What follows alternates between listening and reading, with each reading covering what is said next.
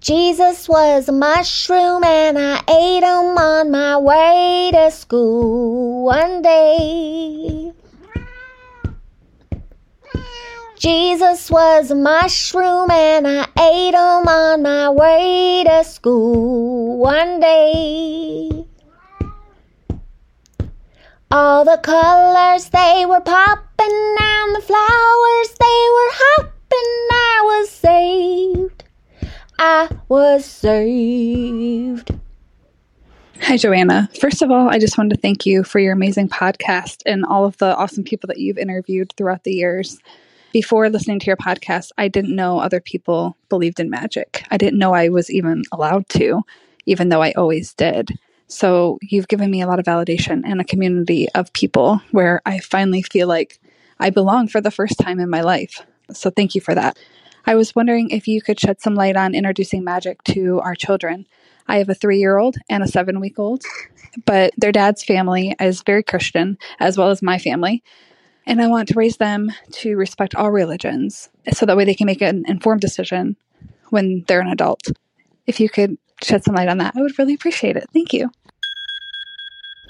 Welcome to episode number 27 of the Joe DeVoe Show. I'm your host, Joanna DeVoe, but you can call me Joe, and I am here to uplift and support my fellow creatives, lovable weirdos, and makers of magic. And today we have an awesome prompt, another voicemail, yahoo, from Sarah. Sarah, thank you so much for asking this question because you have just given me permission to talk about one of my favorite things to talk about. Congratulations on your new baby, 7 weeks old.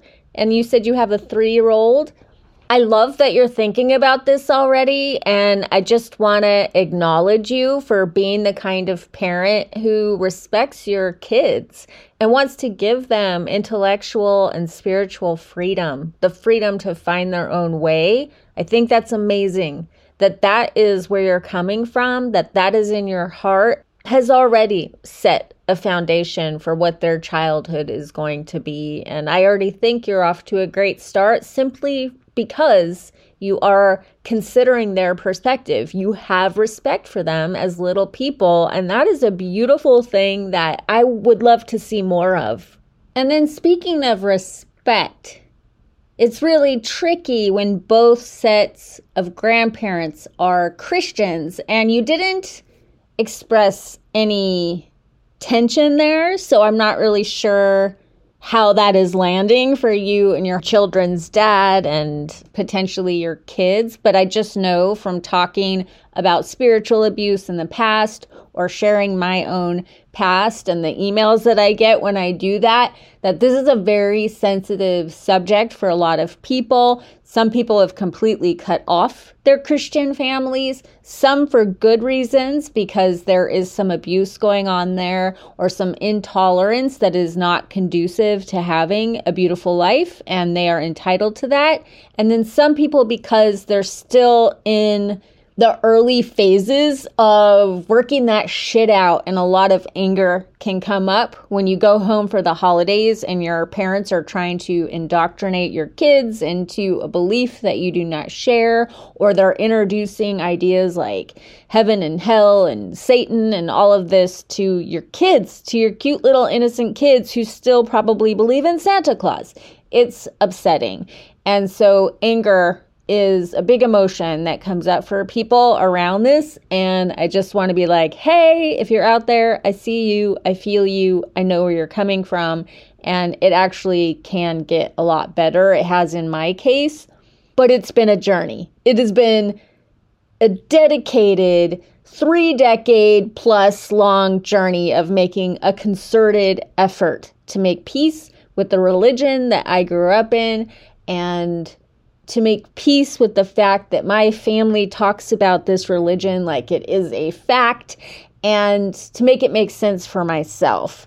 So if you decide, not you specifically, Sarah, but anyone listening to this who's in that position, if you decide I love my parents and I'm just gonna suck it up because I don't want to lose them, I want my kids to have their grandparents and their aunts and uncles in their lives, I would suggest to find a way to make peace with it in your own heart and mind. There are so many books out there. There's a book called Jesus Through Pagan Eyes that might be interesting to check out. There's a book called The Yoga of Jesus that's interesting if you're into yoga. A lot of Eastern philosophies can help you get to a place of making peace and separating out the mythology from fundamentalism, which literalizes everything. And the reason I would suggest starting with this, if you're a person who has little kids and you're struggling with the Christian family that you come from, if you yourself are not Christian, is because little kids are so sensitive and they pick up on your vibes, they pick up on your facial expressions, they pick up on your body language when you're around your family. And if there's discord there, they're going to internalize that, and it can create a kind of shadow for them. And they can start having loyalty issues and feeling like they're betraying their grandparents when they're with you, and that they're betraying you when they're with their grandparents. And it can create a lot of confusion. So getting to a place where you're like, okay, it's Christmas time, and they're talking about the Son of God, Jesus is born, but I'm actually seeing it as it is the Sun, S-U-N. We're actually celebrating the sun, and Jesus is just a mythological representation of that. It's a story people tell. It's a story people tell in all different kinds of religions from all around the world, all throughout time. We tell these personified stories that really are astrotheology. It's really sun worship. We're really following the solar year, and as a pagan or a witch, I walk the wheel of the year, and so I can acknowledge that technically, we're talking about the same thing. These people have just literalized it and turned it into a fundamentalist religion, blah, blah, blah, blah, blah. Whatever you need to do in that regard to make peace with yourself, I think is really useful in terms of setting the tone with your family, and maybe even if you have very loving, kind parents, despite a difference of belief, being able to reach out and say, listen, we have a difference of belief here, and I love you. I know you love my kids, but can you please not talk about religion with them? If they're hardcore Christians, they're going to be like, no, I'm going to share the word of God with my grandbabies. And you might decide to let your grandbabies stay the night anyway and go see them for the holidays because you love your parents and whatever. You grew up in it. However, if you teach your children about the wheel of the year, if you introduce them to some basic astrotheology concepts like the solar year and how Easter and Christmas, these holidays are actually about the returning light and how everything that dies is born again. And you start to introduce these concepts to them non-verbally, just by introducing them to the wheel of the year, taking them out in nature, showing them how the seasons change, and letting them experience hands-on for themselves the life, death, life cycle. When they start hearing other family members talking about how Jesus died and rose again, they might come to their own conclusions, and you might not have to get confrontational about that with your parents. You know, if they bring it up to you, like something like hell, for example, like, am I going to hell? Is hell real? Is the devil real? You can be like, well, some people believe it is, but I believe that people made up the character called the devil, and they made up this place called hell because they wanted to scare people into doing the right thing. They did not trust that people would do the right thing, so they made up these scary stories to try to control people. That's what I believe. What do you believe? And I think that's just a magical phrase. Some people believe this, or your grandma believes that. I believe this. What do you believe? And you create a kind of trust with your kids where they know that they can come to you about anything and you're not going to judge them. You're not going to freak out on them. It creates an ongoing conversation that can last the whole of their lives. They know they can come to you. They can talk through these things. Their beliefs can evolve as they grow and evolve because they know you're a safe person to talk about these things with, and that you can always put it in the context of nature, which is real. It's tangible. You can see it. You can smell it. You can hear it. You can taste it. You are it. It is irrefutable, and it's chock full of lessons. So for me, beyond making peace in your own heart, the first thing you really can do with kids from the day they are born and all throughout their life is, as a family, walk the wheel of the year together. Celebrate every turn of the year. Go outside. Tell all the different mythologies and stories about the turn of the wheel. But more than that, really just show them so that they can see for themselves, so they can experience for themselves this life, death, life cycle and the beauty of every season, however it shows up where you live. You can teach them about the solar year and how the light changes, how it goes away, it dies, and it's born again, and it comes back year after year after year.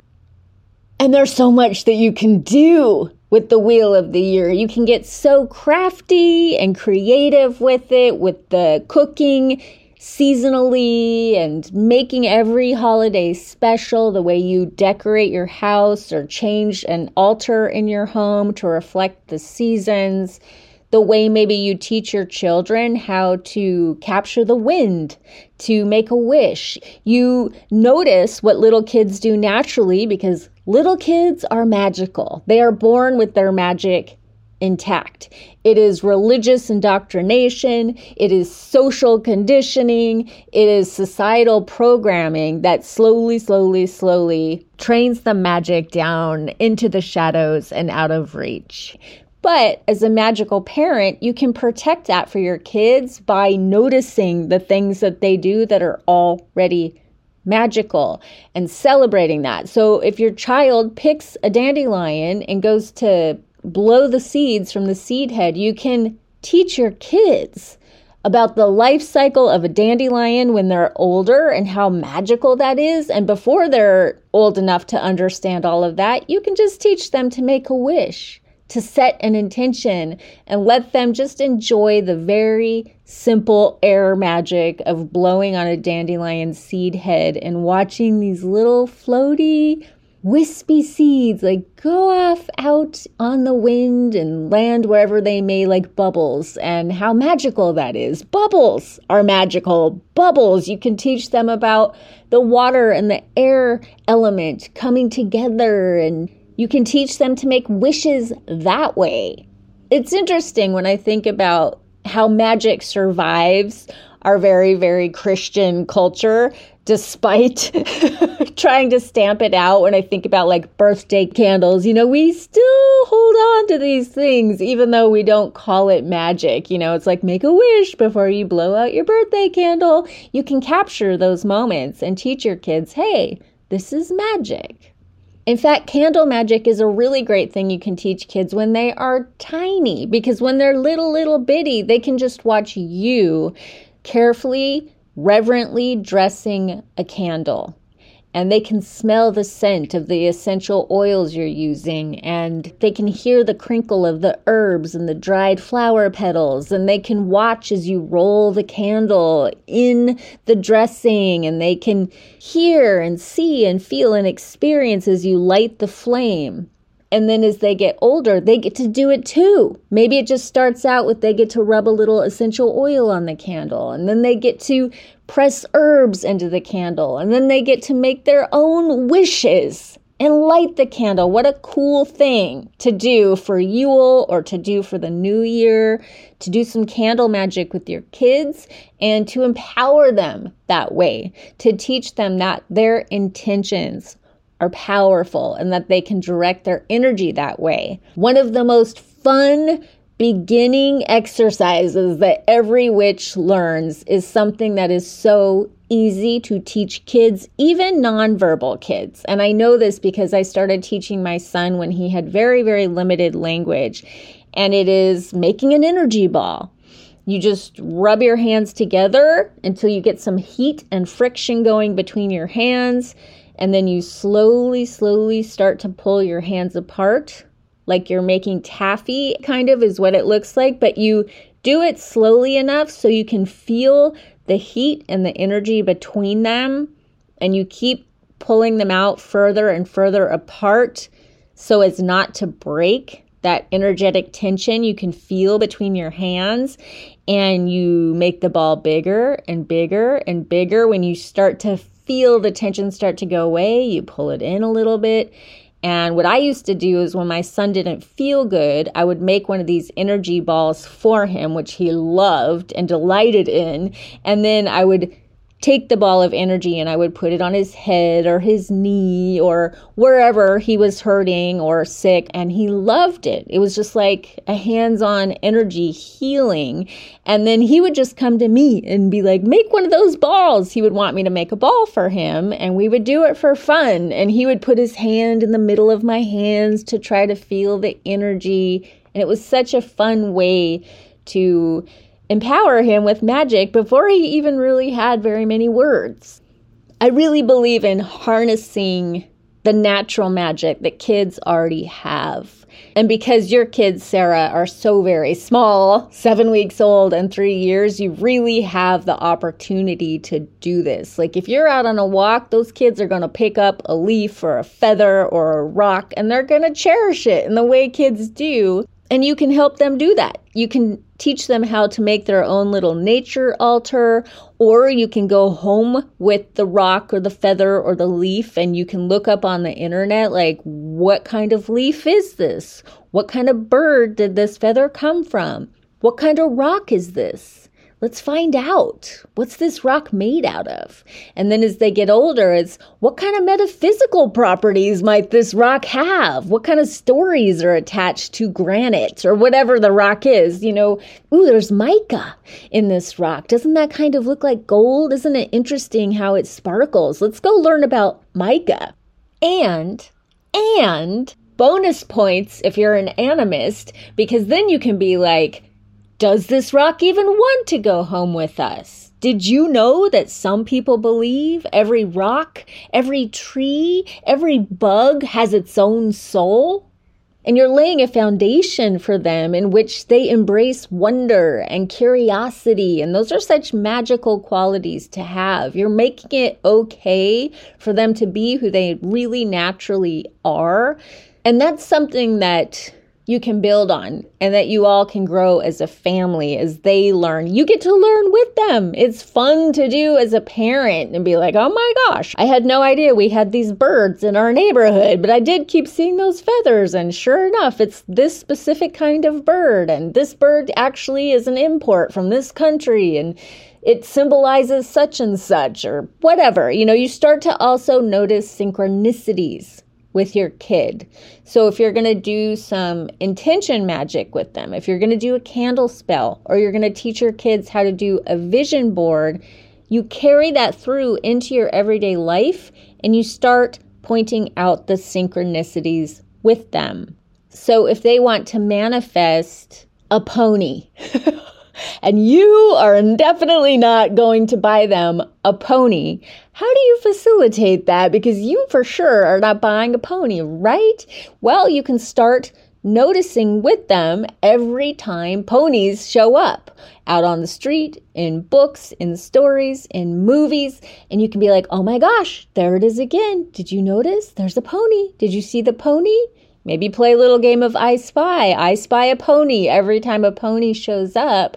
And you can be like, that means your manifestation is getting closer. Your magic is working. And then maybe you buy them a pony ride, or riding lessons, or something that gets them closer to their dream. Because I think when anybody makes an intention, it is revealing who they are. It's saying, this is important to me. This matters to me. So it's not frivolous if your little kid wants to manifest a pony, even though there's no way in hell that you are going to fork over the money for a pony, or take care of a pony, or even have the room for a pony. Maybe you live in a small city apartment, and that's just not a possibility. It's still important to pay attention to their intentions and to help them tap into the magic of that, because maybe one day they'll buy one of their own, or maybe this is a phase they're going through because they're on their way to becoming a veterinarian or an artist who's going to end up drawing horses. Who knows? You don't know. It doesn't matter. It doesn't matter where it's headed. It matters that it's important to them and you're keeping the magic alive in their hearts, right?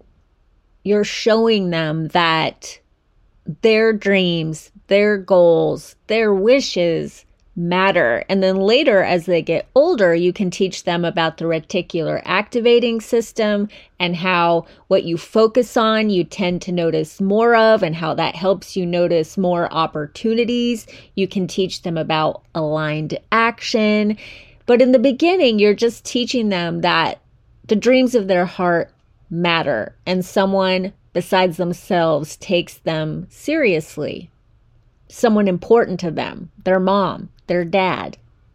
Growing food is another amazing thing that you can do with your kids to teach them about magic, because they can grow like one little herb, like one little plant. You can do that in the early spring, maybe start in your house to start the seed and then move it outside, and you teach them how to tend to it, how to care for it, and you can tell them stories about planting the seeds in your own heart of your own dreams, and they get to watch the metaphor unfold in real time. And then when you harvest the herb, then you can teach them how to bake with it or cook with it or make a tea or a tincture with it, and teach them the healing properties of it, and really keep that connection that humans have always had with nature, keep it intact for them. And if you want to build on that as they get older and teach them the metaphysical properties or the astrological correspondences,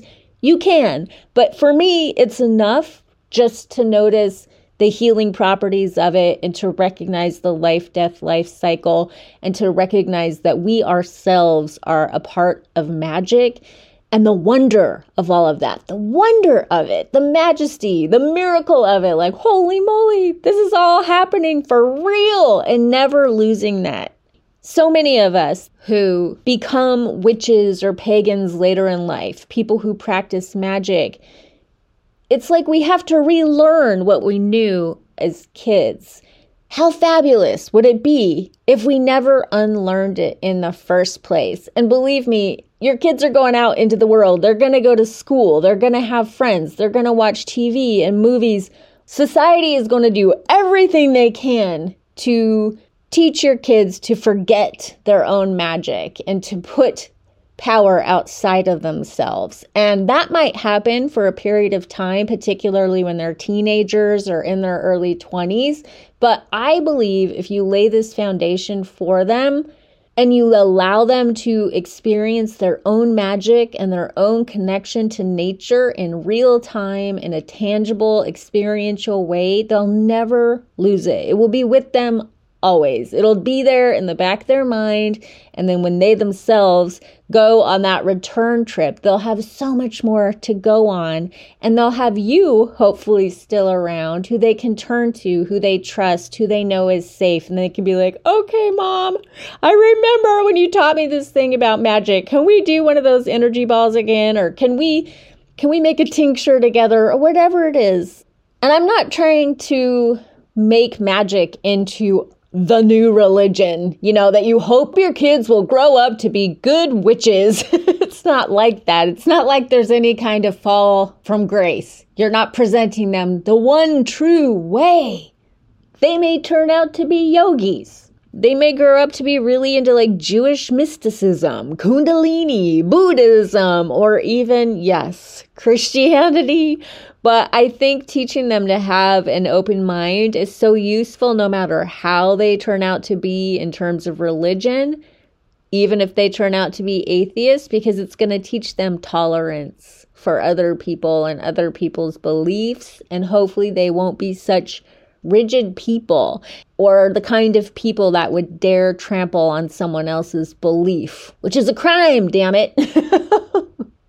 It's a crime against beauty. The beauty of the human spirit and our drive to make sense of this world in a way that feeds our soul, that makes us feel whole. And that can look different for everyone, including your kids. Honestly, I think the best thing that you can do to teach kids about magic, if you yourself love magic, is let them participate with you. Let them see you practicing magic. Let them see you using your pendulum or reading tarot cards. And if they're curious and they ask you one day, you can let them join you. Or maybe one birthday or Yule, you gift them their own deck of cards. Teresa Reed, who I've had on the podcast now several times, she recently, I think it was this spring, released a tarot deck just for kids. And it's very kid-friendly and beautiful. But kids are such natural storytellers. I think that just about any tarot deck you hand them, if you ask them, what do you see in this picture? What do you think this means? They're going to start telling stories. They're going to be able to read cards just using their intuition when they're tiny. It's what little kids do. They're natural storytellers. Again, going back to this idea of taking your kids on a walk, I was just listening to my stepmom talk about taking her little grandkids on a walk. And they're Christians, shout out to them if they're listening, which I know they're not. But they all went on a walk and she said they couldn't not tell stories. They found one of those manhole covers where it's like a big circular hunk of metal and then there's little holes inside. And they were dropping rocks down the holes and telling stories about like, oh, there it goes. We're dropping it on the people's head that live down below. They couldn't stop themselves. Children are naturally creative and imaginative. And to me, this is a sign that their magic is intact. Humans love stories. We are meaning-making creatures. So let your children participate in the meaning that you're making out of your life in whatever way you do that. And defend, protect, honor, and respect their ability to make meaning out of their life in their own creative way. Notice it, celebrate it, give it a place of honor in your home. Magic is such a fun topic. It's such a fun topic. I could go in so many different directions with this, but I'm going to end it right here. And thank you very much for the amazing questions, Sarah. This episode was so hard to record. It took me several attempts to do this because I kept going off into the weeds about how I learned over decades of time to make peace with the Christianity I grew up in and that my entire family, everyone but me, still very much believes in, and how we are able now to go home for the holidays and celebrate with them in a way that does not offend me or cause conflict between us all. That's literally how we got that weird little song that I shared at the beginning of this episode about Jesus being a mushroom. I wrote a song about Jesus being a mushroom when I was going through my Jesus is a mushroom phase. I've read so many books in my attempt to make peace with Jesus. Jesus as a yogi, Jesus as a pagan, Jesus and the lost goddess. So if anybody's like, yes, I would love to hear about that, clearly I have lots to say because I could barely stay on topic for this episode.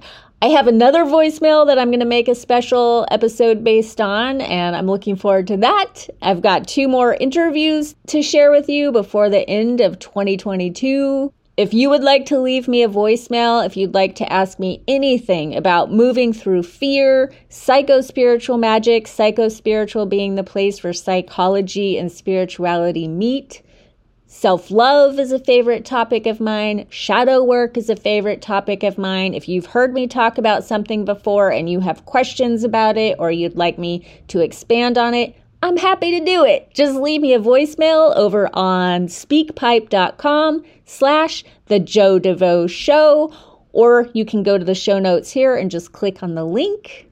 I hope y'all are enjoying the holidays so far, and until we meet again, always remember, life is change, change is magic, magic is life, and the journey is the creation.